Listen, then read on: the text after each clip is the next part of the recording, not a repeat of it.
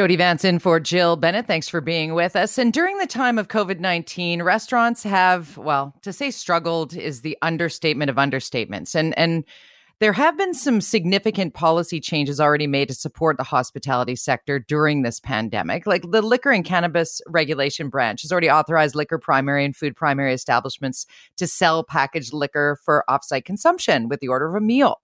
Authorized BC liquor manufacturers to make hand sanitizer and produce and make and distribute hand sanitizer. They've extended the allowable hours of operation for retail liquor stores to allow earlier opening, maybe coinciding with early grocery store hours. One day we'll get to in the actual grocery store, perhaps. And also introduced expedited approval for expansion of service areas like patios of licensed establishments. We saw that last week. And last week we were talking with Ian Tostenson, who is the BC Restaurant Food Association CEO and president. And there is a wee bit of great news to share today on the tourism restaurant front. And we're going to let Ian Tostenson share that news with you because he is joining us here now, being the bearer of good news. Hi, Ian. Hi, Jody.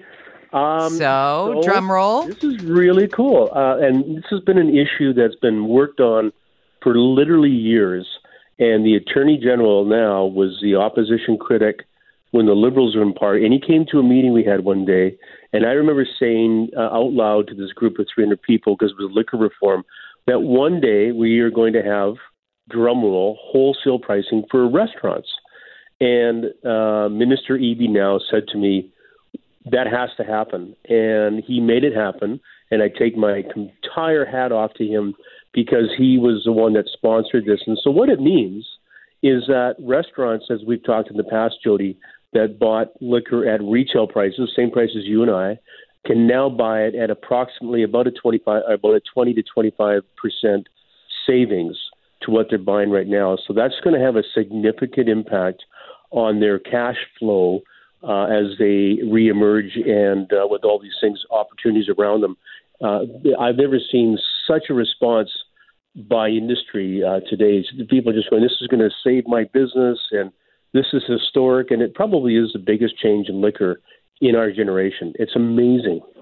It is amazing. And it was really shocking to many who are outside of the restaurant industry to learn initially that restaurants had to buy buy liquor at full retail prices and then try and turn a profit on that. Because so many will say, oh, well, they make all their money on their booze. And it's like, well, actually, no.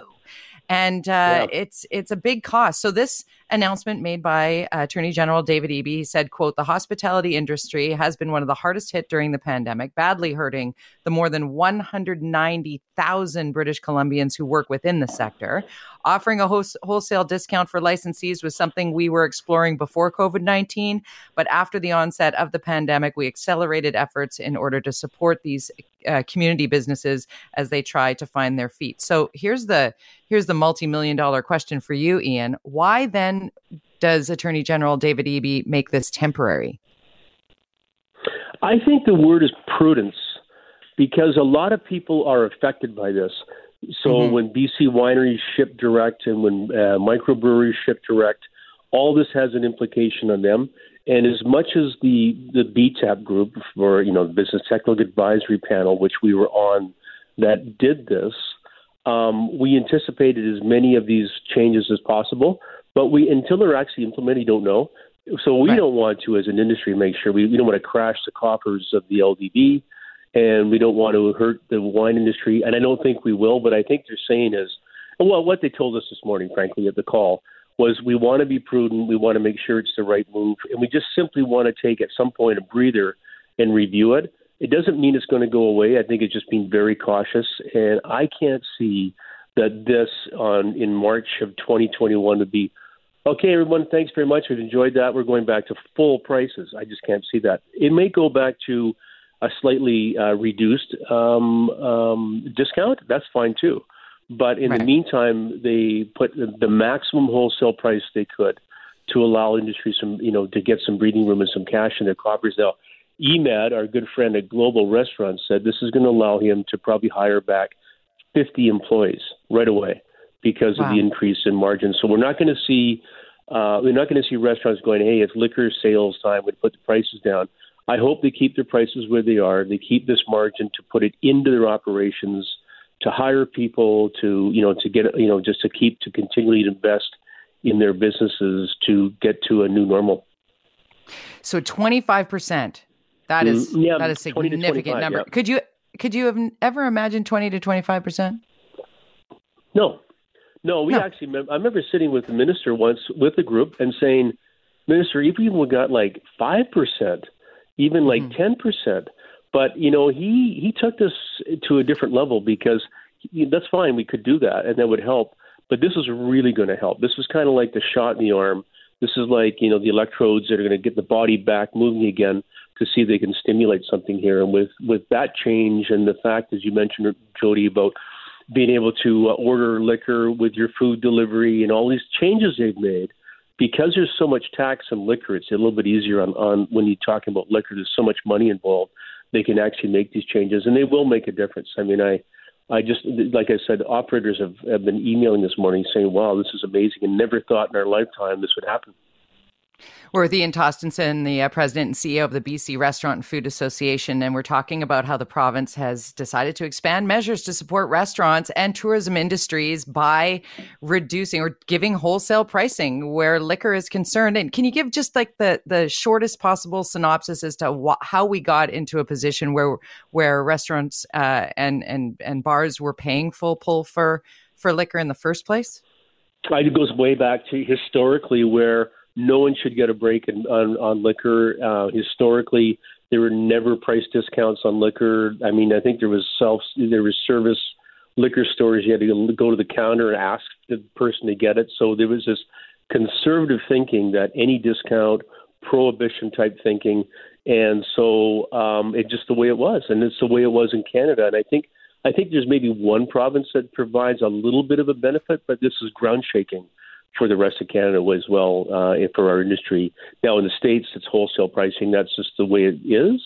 But for here, it's just been this historical conservative prohibition attitude. And it started to change back in Expo 86 when we could actually open up bars on a Sunday.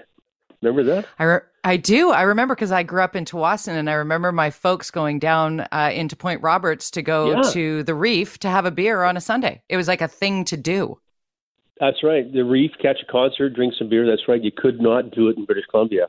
So these are all parts of the slow modernization that make complete sense. And it will serve the taxpayer well because this is going to help employment, help small business stay open, all those different things. And so it's not like some big benefit being conferred to the industry. It's a much needed economic stimulus that we hope long-term will stay.